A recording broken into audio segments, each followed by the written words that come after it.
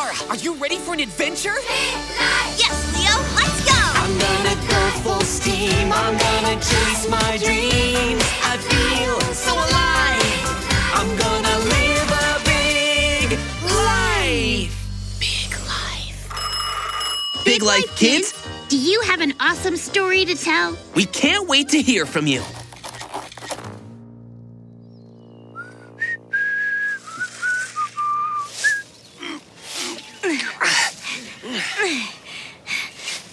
I can't wait for everything in this park to be as clean as a whistle.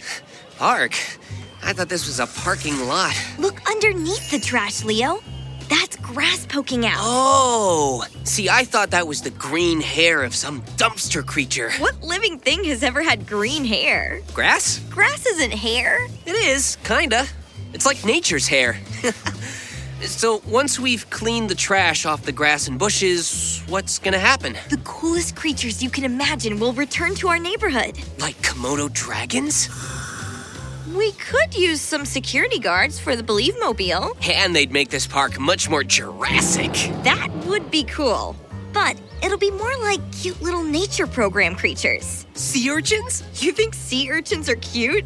Yeah. Anything that spiky on the outside has gotta be super soft on the inside. Adorable. What park creature do you think is the cutest? Moles, of course. What's so special about moles? They're always digging holes, but if you ask them where they're going, they can't answer you. You speak mole? I'm working on it. It helps to close your eyes. Well, if we're just cleaning this park for a bunch of moles to move in, then I'm out. Oh, hold on, Leo. We're not just cleaning this park for the moles. This is to help our community. Oh, that's just like what our listener Joshua did. What did he do? Well, Joshua is an awesome kid who comes from a small town in South Carolina in the United States, where he is a young Marine private. Attention! Please pay attention to your rake. It's in my shoe. Oh, I thought that was a potato. Sorry. No worries.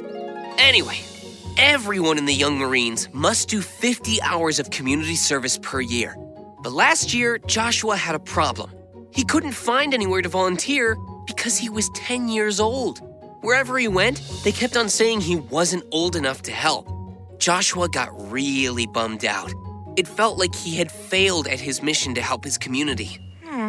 That's what it felt like when we first arrived here and saw this mess. I thought it looked kind of beautiful for a parking lot. And now that you know it's a park? It could be improved.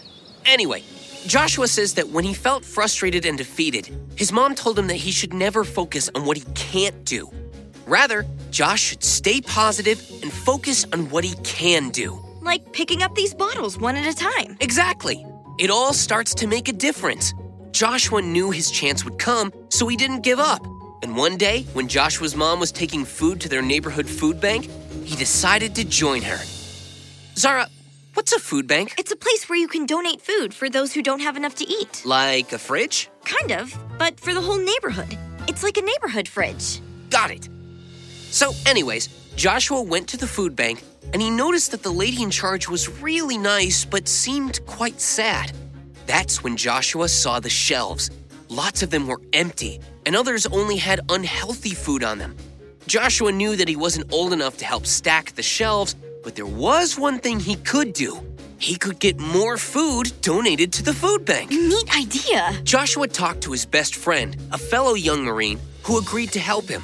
The boys planned for many hours, thinking of the best ways they could get support from their neighbors. The next Saturday, they set up a stand outside their local grocery store for a full day. The boys spent more than 10 hours out there.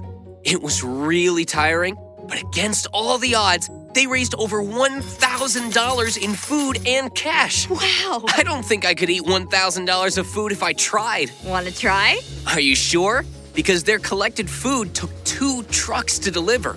And the director of the food bank was ecstatic because the food bank now had food to last for 3 months. Joshua had done a huge service to his community, and in the process, he'd learned about creating change.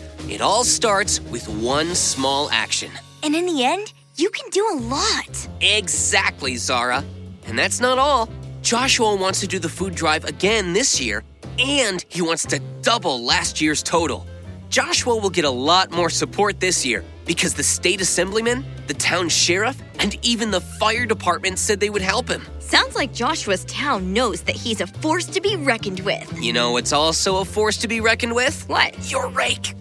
Sorry. Am I raking your foot again? No. That really is a potato. Mashed conveniently.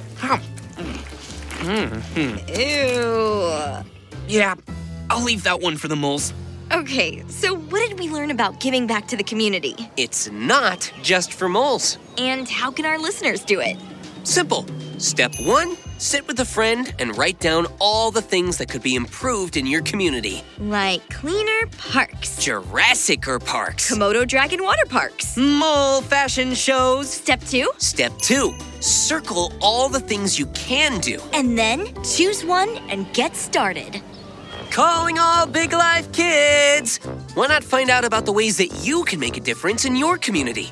And if you'd like to tell us a story, send us a message at biglifejournal.com/podcast or tag your drawings and letters on Facebook and Instagram at Big Life Journal. We can't wait to hear from you.